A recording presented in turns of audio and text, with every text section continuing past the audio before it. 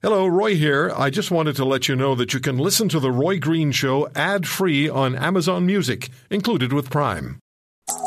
Don't let his bark fool you. Roy has a softer side, too. This is The Roy Green Show on the Chorus Radio Network.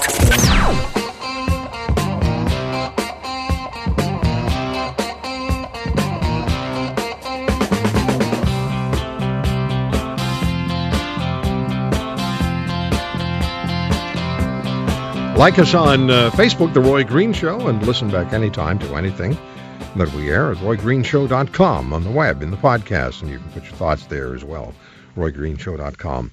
Talk about somebody who could take on Donald Trump, and that's what we were doing in the last little while, talking about the pipelines for Canada, and then also tackling Donald Trump as Prime Minister of this country, were he to become the President of the United States. Well, Gloria Allred tackled Donald Trump and took him on and won in 2012 in a very public lawsuit against Mr. Trump. In 2012, Ms. Allred represented Jenna Talakova, who was kicked out of the Miss Universe, Miss Canada beauty pageant after officials learned she'd been born with a penis. The pageant had a rule at the time requiring contestants to be, quote, naturally born female, and there was a high-profile public battle between Gloria Allred and Donald Trump, which saw transgender Jenna Talakova reinstated, but not until arguments involving Mr. Trump's private parts were involved. I read the story. I thought, wow, this is taking me where I don't want to go. Gloria Allred joins us on the Roy Green Show on the Chorus Radio Network, one of the United States' most famous lawyers and duly earned, and delegate for the Democratic Convention, and a delegate for Hillary Clinton. Ms. Allred, good to have you with us again. Well, thank you very much for inviting me, Roy. I'm excited to be here in Philadelphia.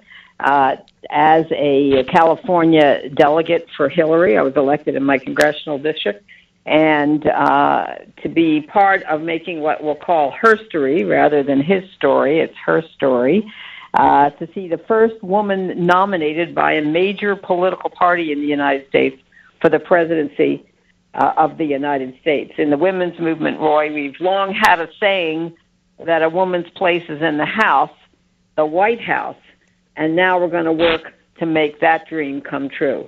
How do you make the case for Hillary Clinton as President of the United States to the American people? It looks, according to polling, they're fairly close, Trump and Hillary Clinton, and they're disliked or not trusted by a significant percentage of Americans. Now, this morning, I've been hearing again that the fix was in for Hillary Clinton against Bernie Sanders, and Sanders supporters are unhappy. How do you make the case at the convention? Well, it's already over the convention, but how do you make the case to the American people? Well, I mean, it is a clear choice, and to me, this is a life and death choice because, I mean, the idea that Donald Trump, with his volatile temper, might be in control of the nuclear codes is just a prospect that should send a chill up of everybody's spine. It certainly does in mine. I mean, she has experience. I think at this point she's about the strongest woman on earth. There's no one better qualified. No one has the breadth of her experience as United States Senator, as Secretary of State, as a longtime fighter for health care for everyone and for children. And she has been subjected to the most brutal attacks for not just this president this year, in which we're going to decide the presidency, but for decades. And not only has she survived, but she has fought back, and she has subjected herself to countless committee investigations by the Republican-controlled Congress. She's answered every question. She sat there for hours and hours, and she has prevailed. So she can do it, but she can only do it if we continue to support her and get out there and fight for her. And that's what I plan to do, and I know millions of others plan to do as well. Mr. Trump certainly has baggage that he's taking out with him into the general election. The fact that he couldn't let go of Ted Cruz the other day after he was nominated, that's right. I found that disturbing. You have to be able to let go and move on. But at the same time, you have Hillary Clinton, who was targeted by the FBI director, who stopped just short of, some people would say he stopped far short, but it sounded to me like he stopped just short of recommending an indictment against the former Secretary of State. that is going to resonate with American voters. How do you get past that?